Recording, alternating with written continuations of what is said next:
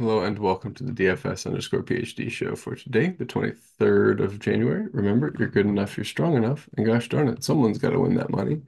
And again, congratulations to Chill Man. I won the Millie last year in golf, I believe, and this year is going to the King of Desert round two. So I want to make sure to get that congrats in there. And of course, to our good friend and content producer, Eric Lindquist.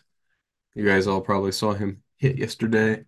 He won the big 100K, split a zillion ways because the stochastic software was all over it. But if you watch the show, you also were all over it because Thad Young, Jonte Porter was one of my two forks.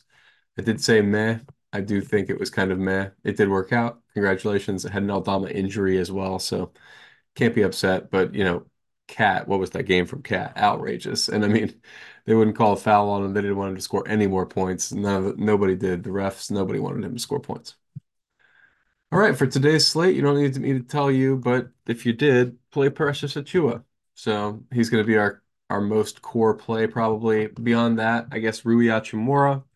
And I'm pretty into Mason Plumlee as well. I was trying to pull up a Clippers.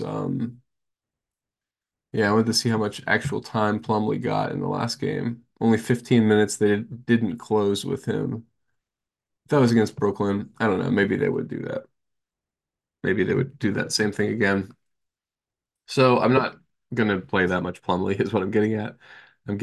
I will play about 30% Plumlee. That's about how much I think they don't go small against Portland. Wait, no, that's not the right team. Where's the Clippers?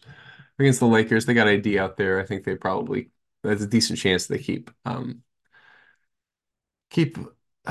big guy on the court.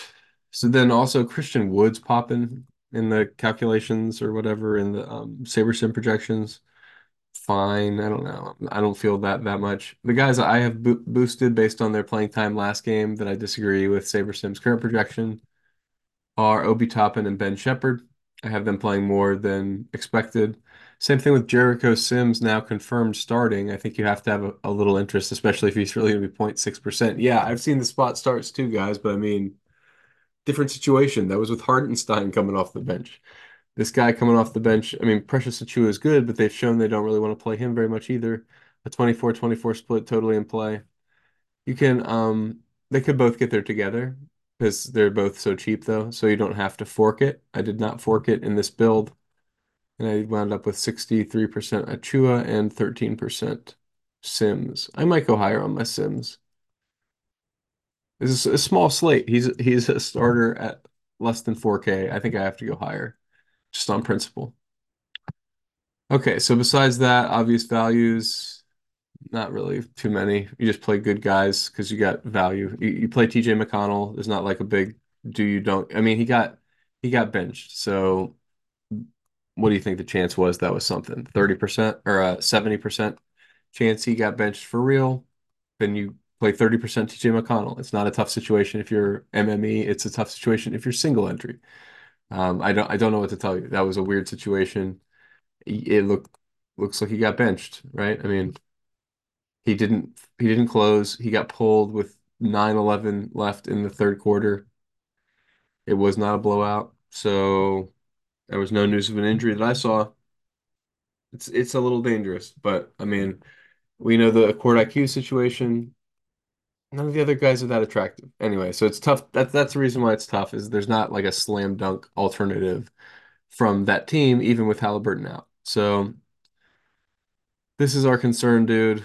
Basically, we've got Achua, we've got Rui. Oh, by the way, the reason we're playing Rui, D'Lo, Reaves, we're playing all these guys without a condition because LeBron is out. And hopefully, you've seen that piece of news by now.